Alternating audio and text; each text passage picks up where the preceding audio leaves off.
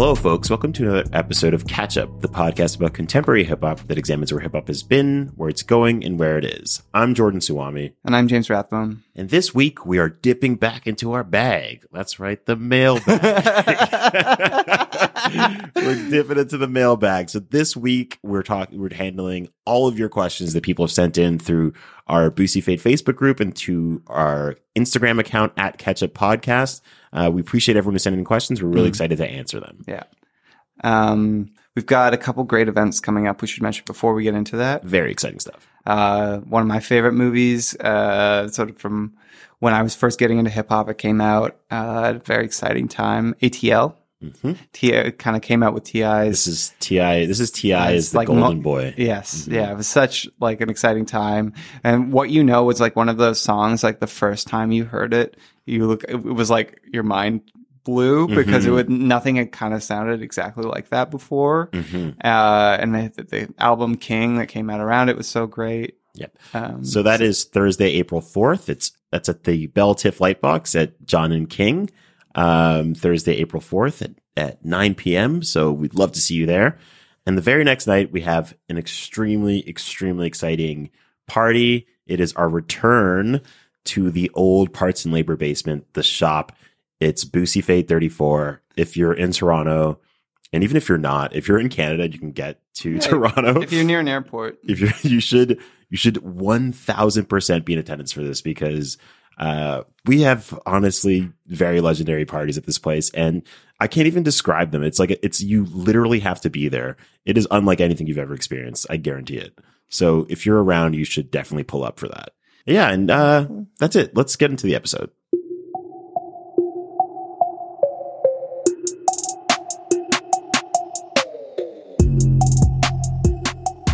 Okay, so this is the Catch Up, our second or third mailbag episode. I think it's our third one.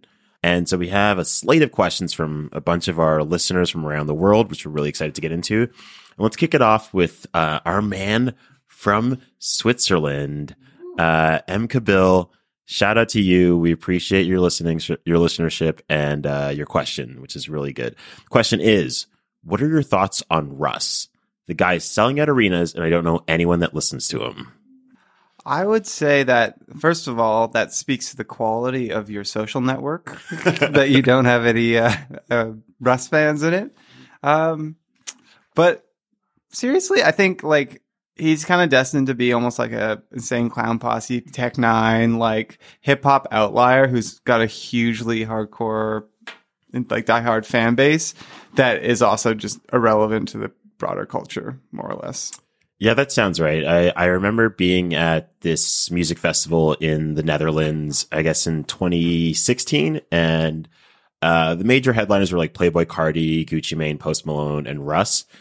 And I remember watching, and Migos as well, actually. And I remember watching Russ perform, and I was surrounded by teenagers who were very into him. They were very into the fact that he was a producer and a rapper. Mm-hmm. And I don't know how many of you guys know about this, but last year on the Forbes the hip hop cash kings list, Russ was pretty high on the list. He made $15 million last year. Mm-hmm. $15 million.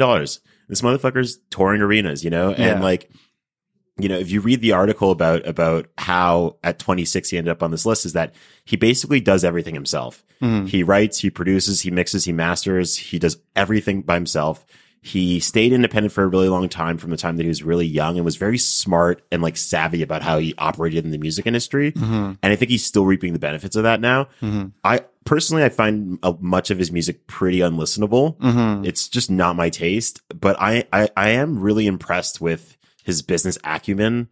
Mm-hmm. And I think just in general that like I think that he's a really interesting test case that a lot of artists can look at his story and figure out how to like get one up on the game. Because like when he signed a deal with Columbia Records, he had all of this like equity going in. He was able to command this deal where it's like a 50-50 profit share, essentially, which labels don't really do very often. Mm-hmm. And he owns his masters. He owns like all that stuff. And it's like, that's the kind of thing that you're starting to see a little bit more of. Mm-hmm. But I feel like if there's anything to take away from Russ for other artists, it's that. Yeah. That's a really wonderful silver lining that you found to someone who I think has otherwise made no positive contributions to hip hop culture.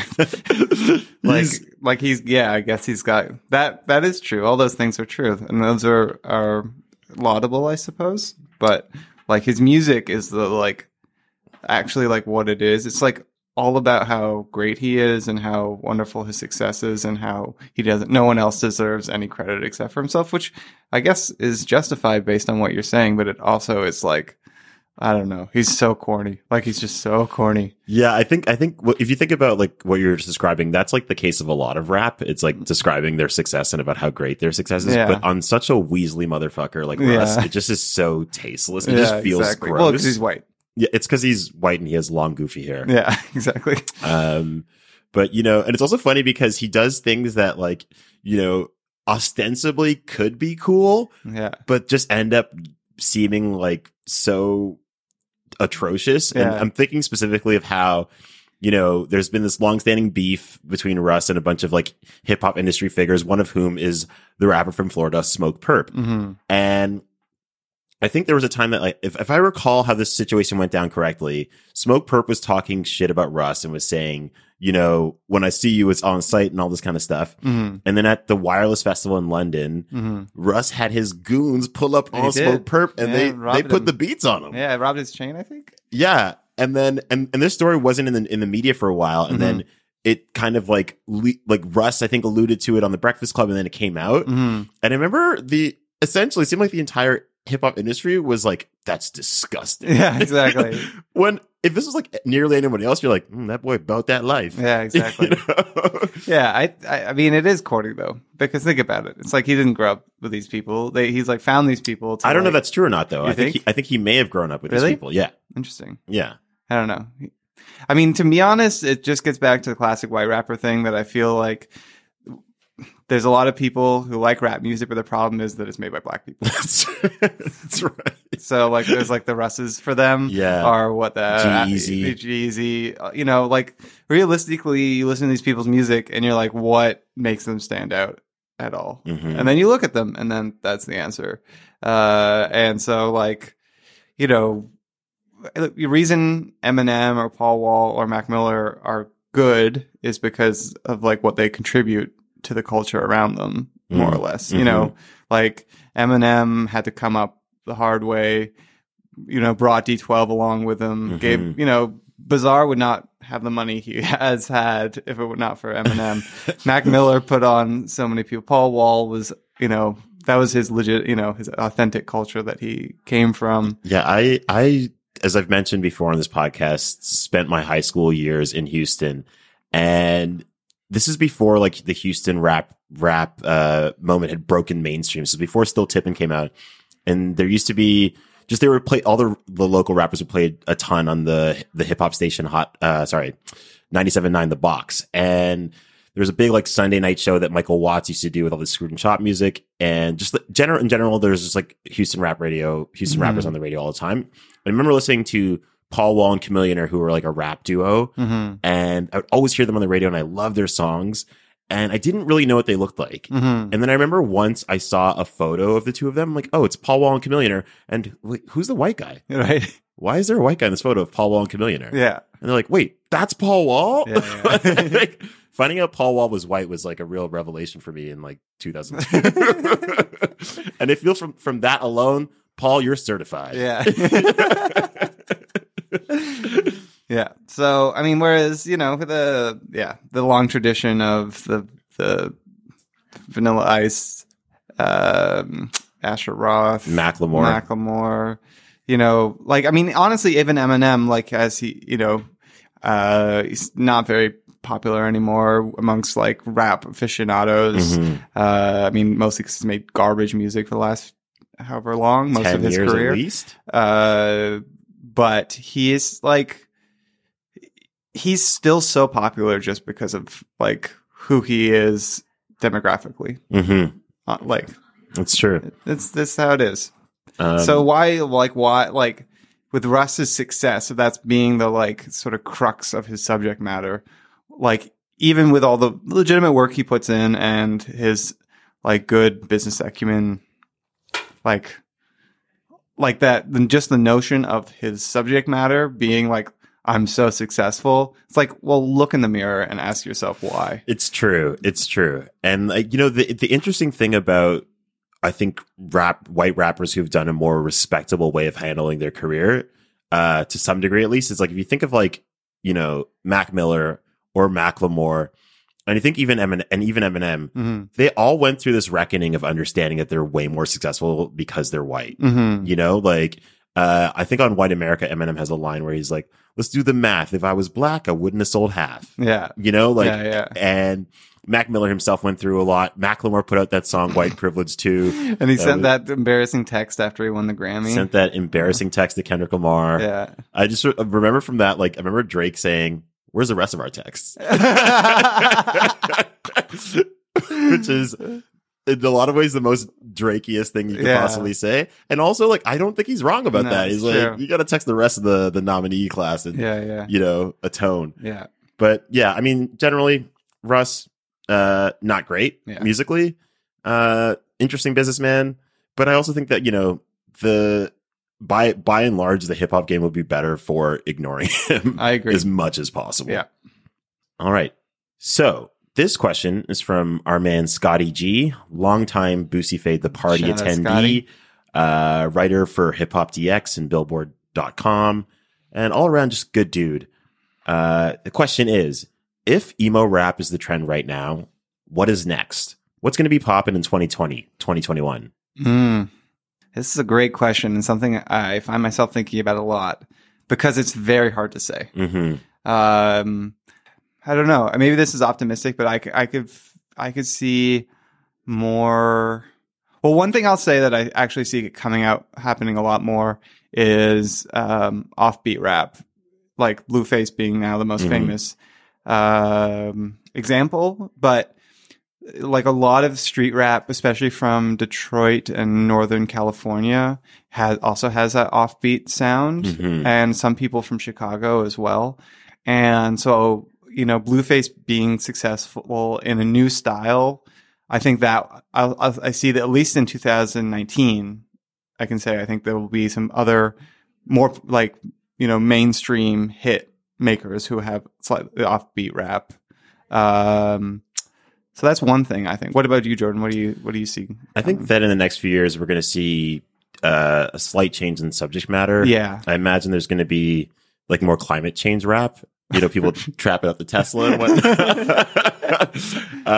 No, I'm just kidding. I don't know. It's so hard to say because like, I think of like I think that the quickness at which someone can fall off now is almost like dizzying. Yeah. Not necessarily commercially. I mean, like in terms of like actual like relevance. Yeah. Like this, just like the skill of their music almost, I think of like last year and the early episodes of Catch Up, I was talking a lot about Juice WRLD and about how excited I was about Juice WRLD. And now I find him pretty unlistenable. Right. It's like but he's massively popular. He is massively popular. And that's not going to end. Yeah. I think even, like Blueface, it'll be interesting to see like, because Blueface is like, really, you see Blueface and his label trying to hang on to this Tatiana wave and trying to like extend it. Got the Cardi B remix, got the YG remix.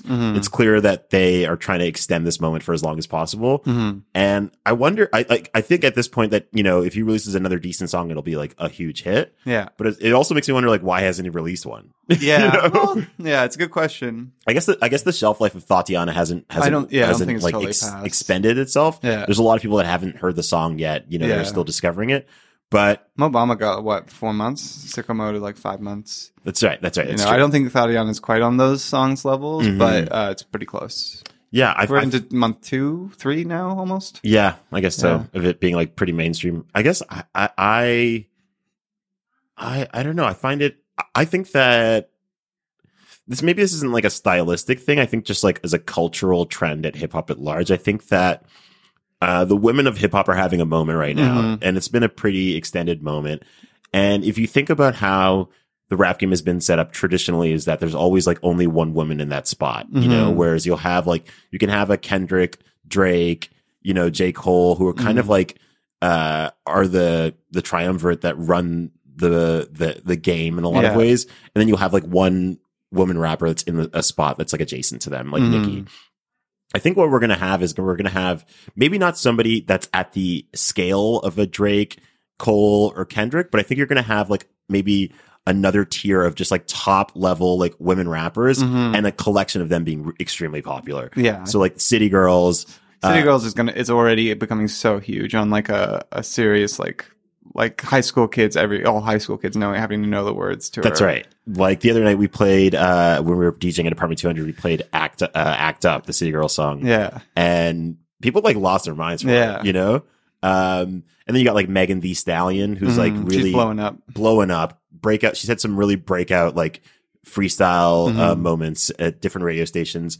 So I just think that that's like kind of like a wave that's probably going to be pretty big in 2020 and 2021. Yeah. Offset said interestingly recently that he thinks swag rap is like over, and that he thinks that substantive lyrics are going to come back, which I thought was interesting coming from Offset. But I will say his solo record, which I didn't love the like music on it as a whole. Like I found it a little monotonous, but he definitely I could see him being a little bit more ambitious in terms of the type of subject matter he was talking about, like the substance of being a father and his mom, yeah, stuff like that. And I think that would be interesting to me if there's truth in that more rappers are going to try and go deeper. I don't know if that's true. We'll see. I mean, Tatiana, again, we were just talking about that being the biggest song, and that's not exactly a deep. Yeah, I guess but I also think there's like a distinction between like those kind of like breakout club singles and then the kind of projects that people put out. Yeah, you know. I mean, I will say that I find like Lil Baby Say, who we've talked about a bunch on this podcast, and who is like probably gonna. It's sort of a little bit quiet for him right now, but he's gonna be. I'm sure he'll be breaking out with another huge song soon, and his music it's like the lyrics are pretty thoughtful. So he's maybe one of the hottest rappers out for someone who hasn't really got like a hot single presently. I mean, but they're like playing Drip Too Hard on like ESPN and stuff, and like a lot of his stuff, his lyrics I find pretty clever, pretty substantive. Yeah, definitely agree.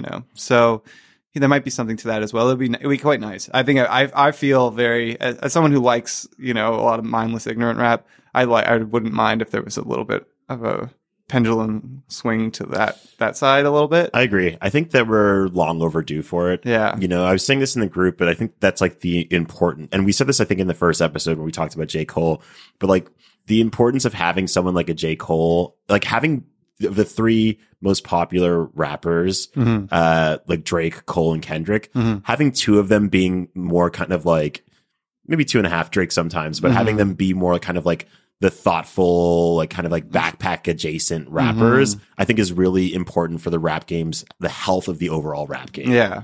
I mean, it kind of seemed like Chance was going to take over that at some point, but it seems like he's got too many other interests. I don't think he cares so much about dominating the rap game when he can be like in Dorito commercials or whatever. That's right. I think that's the thing. It's like rappers are not just, I think it's hard to find rappers whose first interest now is solely rap and dedicate themselves like that. Yeah, and it's also because you can only probably have that as your sole interest for so long when all these other opportunities start coming your way, and you start easy. They're way easier. There's less of a chance of you like missing with them. It's like, do this Dorito commercial. If it sucks, people expect it to suck. Yeah, exactly. You know what I mean? Matter. And that few million in the bank doesn't make any difference. You know, it doesn't. That money doesn't look different if it comes from Doritos or if it comes from record sales. Exactly. You know, so yeah, we'll see. So, I mean, like offbeat rapping, female rappers, more substantive lyrics. I think those probably climate change rap. Yeah, yeah. I would like some climate change rap. I'd be very impressed if someone can make pull my ice caps are melting. Yeah, exactly. Like my ice.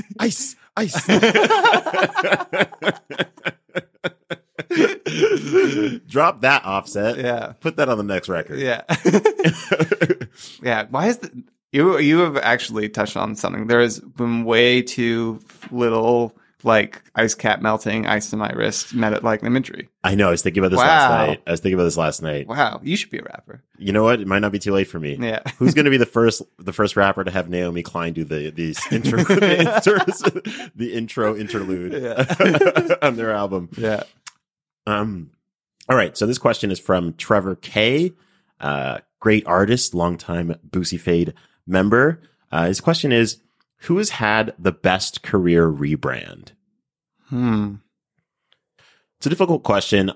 One thing I was thinking about recently is like who's had the best post rap careers. Mm-hmm. And I guess like obviously there's like people like Jay-Z, but they also feel like they don't even count. I mean, Jay-Z's still rapping, but it almost feels like it doesn't count because his success is like so massive. But I was thinking of like Queen Latifah. She's a good one. She's had such an incredible career, like since she's stopped rapping. If you think about like, you know, the Oscar, did she win the Oscar or nominated? I can't remember. For Chicago. Nominated. She got nominated for Chicago.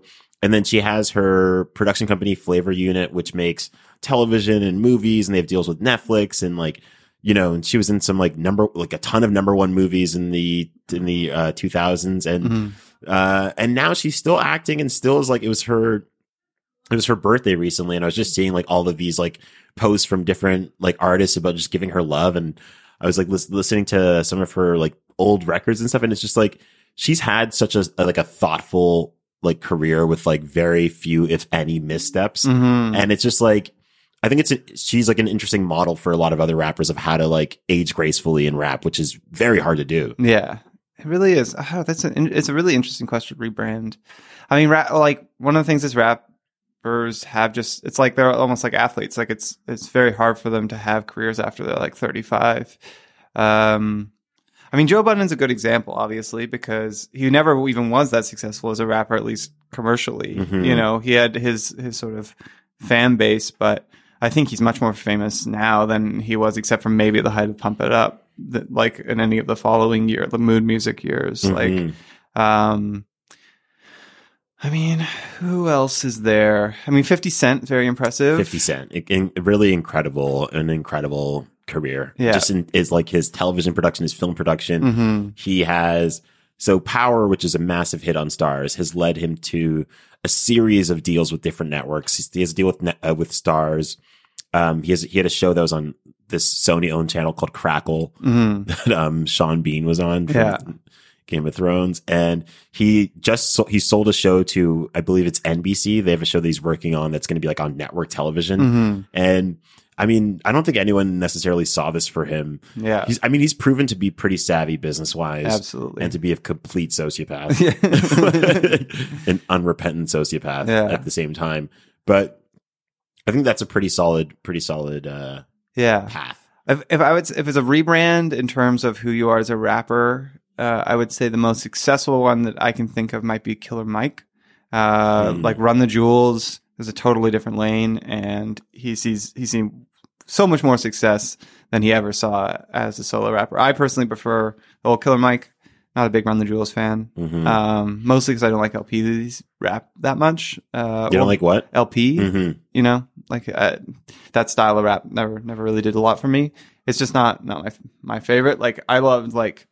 If you've only ever listened to Run the Jewels, you should go back and listen to I Pledge Allegiance to the Grind.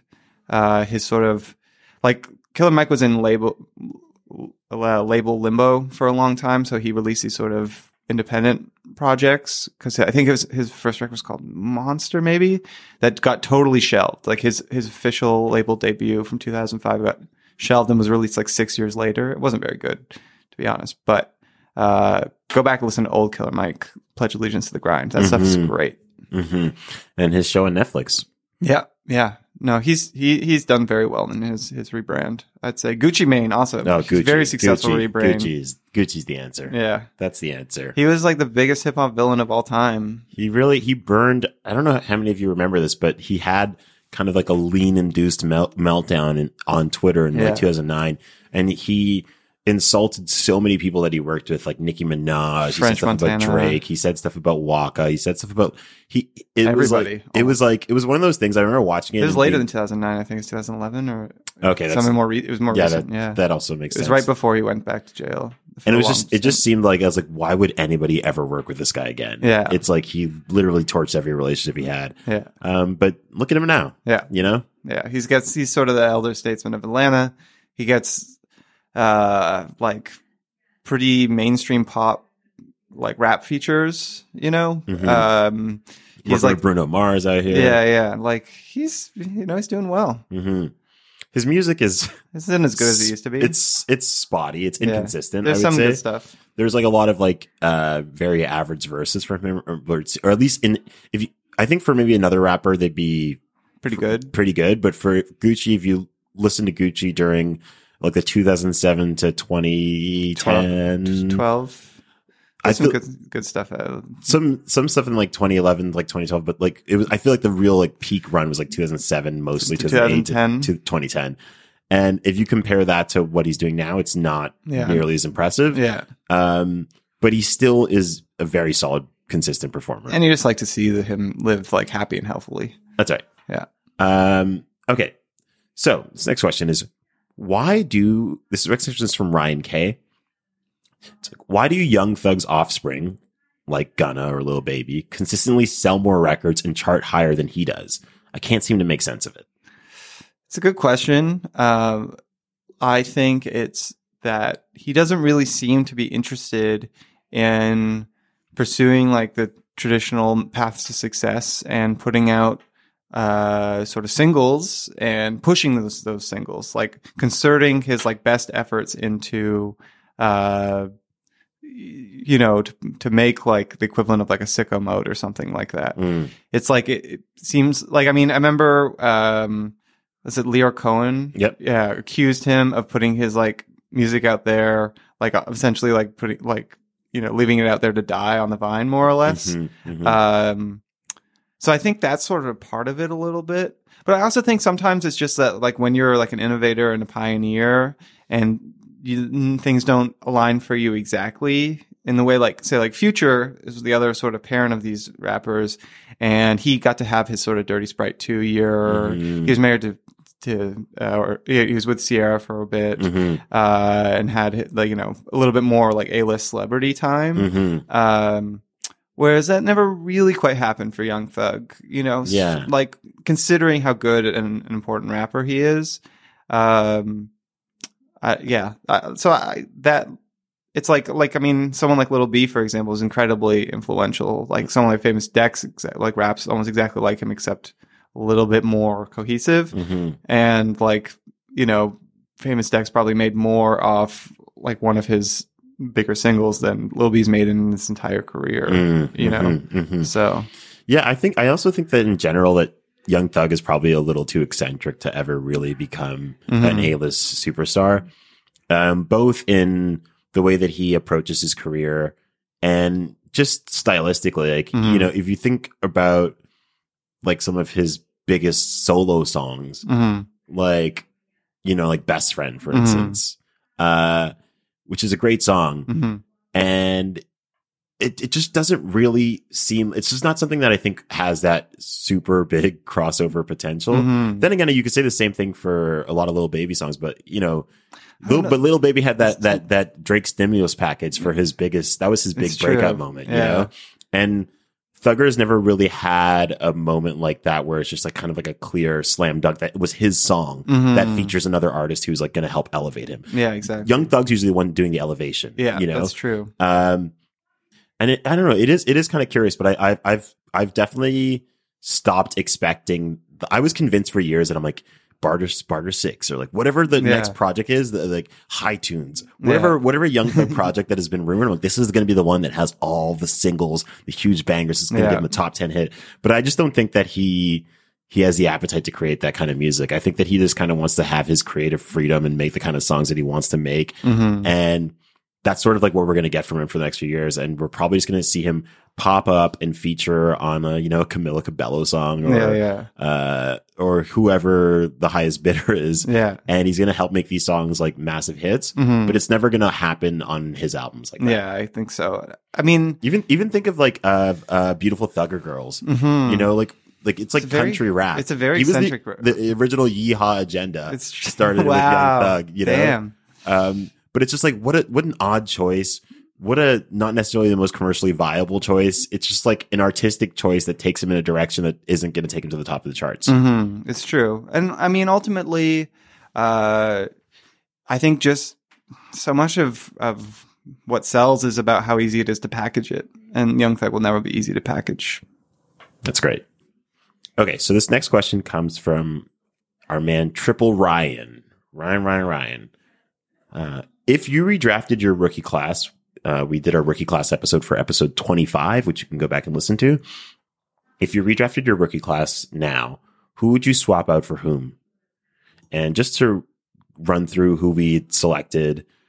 So these are the rappers that we had selected. YNW Melly, City Girls, Blueface, Claremont II, YBN Cordae, Mike, 22Gs, and Partisan Fontaine. So who would you swap out for whom on this list? Well, I think you could probably... I mean, Melly really was having his moment, but then, you know, the rather unfortunate news broke that he is accused of first-degree murder. At least 2, possibly 3 cases of first-degree murder. Mm-hmm. It's a pretty awful story. But I don't expect a lot of music coming out from him in the future. So someone who I thought was going to probably be one of the next biggest stars. Mm-hmm. But I don't think, I mean, who knows? Maybe he'll get off and his career will continue, but it doesn't look like that now. That seems extremely unlikely. Yeah. So I would replace, Melly with Lizzo, who just released a really great new song with Missy Elliott, called Tempo. Let's actually listen to a bit of it right now. Great call. Slow songs, they for skinny hoes. Can't move all of this here to one of those. I'm a thick bitch, I need tempo. Fuck it up to the tempo. Pity pat, pity pat, pity pity pat. Look at my ass, it's fitty fitty fat. Kitty cat, kitty cat, kitty kitty cat. Pour me a glass, boy, I like my water wet. Throw it back, good. Catch that. I need a jack for all of this ass, but it won't go flat. Baby, come eat some of this cake. Yeah, she's having a moment. Oh my God. You she's like on Ellen moments? And all that? Yeah, she's on Ellen. Her show in Toronto at the Danforth Music Hall sold out in like a dizzyingly fast time. Yeah. Like I tried to get tickets and there was no shot. You know what my take on her is? She's like, you know, the songs like Pharrell's like Happy or like CeeLo's like Fuck You, but not corny. That's like right. her. She's like this like super like positive, like super wide appeal type of music, but without that kind of like grating, like kind of, you know, overly like, I don't know, just too saccharine. Yeah, exactly. You know, too happy kind of sentiment behind it, too like kind of corny. Like she's super fun. She's just someone who is like very charismatic. She's funny. She's really funny. You want to see her succeed. It's very easy to root for her. Yeah, clever, just great musician. Like she can play the flute and twerk at the same time. Exactly. Which, you know, not a lot of people can. So I think I mean, if she's probably gonna have a #1 this year. Really? I would say. Interesting. Yeah. Interesting. I hope so. I see it. I hope so. She's like on Ellen. Like that's that's right. That's step one. And she's just like the type of music that like I feel like, you know, I can just see like housewives listen to and like their daughters and like music journalists. Like when someone hits like all those demographics, you know what I mean? Like, so yeah, she would put her in for Melly. Well, you know, there's another one, who you're a big fan of. Who? DaBaby. Oh yes, of course. Yeah. That's right. If I was doing this list, DaBaby would be all of my choices. Yeah. DaBaby is a rapper from Charlotte, North Carolina, who is very recently, like honestly in the last month or 5 weeks, just extremely blown up. And he's got a really interesting story, you know, and he's just like a really interesting style of rapper because, you know, as we were talking about earlier about like a lot of things sounding the same, he is definitely in the trap rap mold, but sounds very different. Yeah. Because he's like a rapper. Yeah. You know, it's like he's got a lot of like jokes in his rhymes. He's got a lot of different tropes, like recurring tropes. And he's like very clearly somebody who who takes the act of rapping seriously. Very creative. Extremely creative. Let's listen to a little bit of DaBaby. This is a song called 21. How she only 21 and she a savage. My bitch so bad she made my elder bill look average. I'm talking nasty, I call him my little bad bitch. She call me daddy, but I am not a daddy. How she only 21 and she a savage. My bitch so bad she made my elder bill look average. I'm talking nasty, I call him my little bad bitch. She call me daddy, but I am not a daddy. Signing label dealer, still don't need him. Yeah, so I'm just a huge fan. I just think he's really funny, and his videos are amazing. He's just so charismatic. It's like his videos give you a vibe of like, it's like the old Busta Rhymes videos or old Eminem videos of just like outlandish, kind of cartoonish.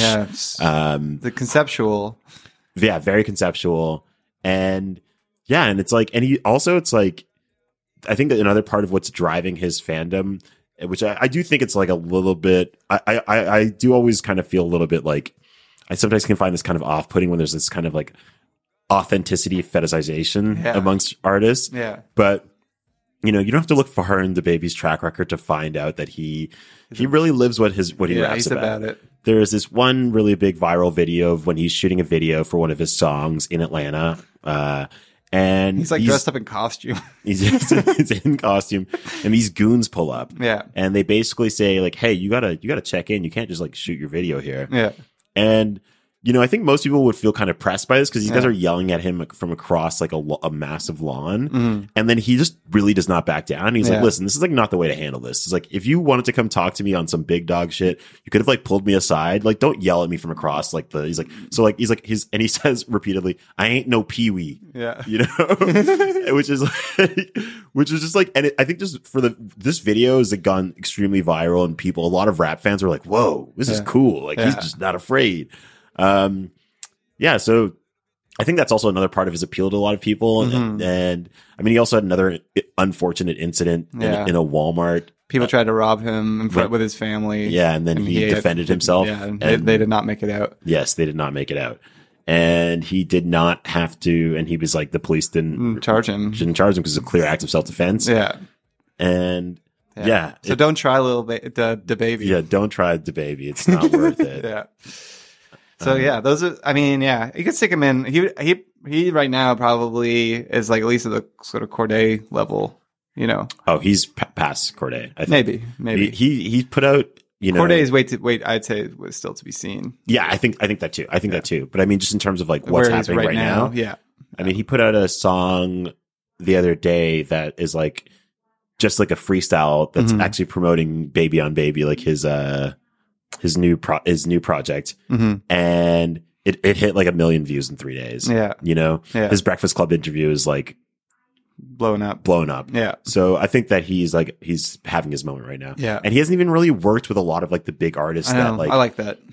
I think that's really cool too. That he's like, it's all off of his own merit. So, sorry, this question comes from Max. Which NBA player has left the most indelible mark on hip hop beyond Shaq? Ooh.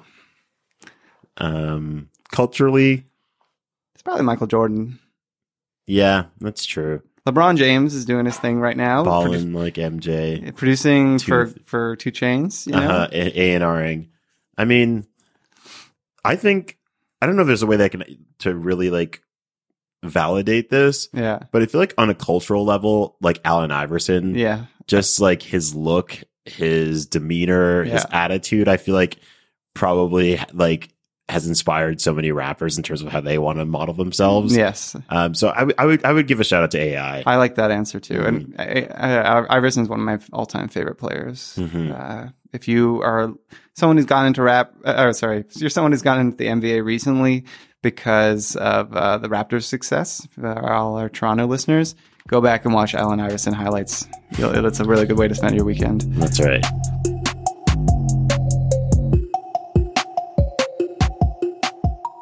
Well, thank you for joining us on this part 1 of a 2-part mailbag series.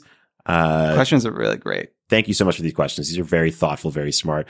Makes me really proud of our audience. We have a lot to be proud of. You really came through. You guys came through, man. You guys came through so heavy that we have to break this into 2 episodes. So our next episode will handle the other half of the questions that we got from our listeners. Yeah. So once again, if you haven't rated, reviewed, or subscribed, please do that. It really helps time. us. It helps us. It helps our numbers. It's time. You know, like there comes a point in every relationship where you have to commit.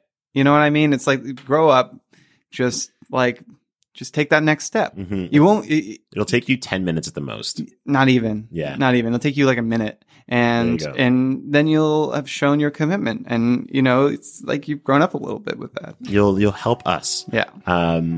And follow our Instagram account at Ketchup Podcast to see all of the great content that we have there. Mm-hmm. So stay tuned and we'll see you next week. Peace.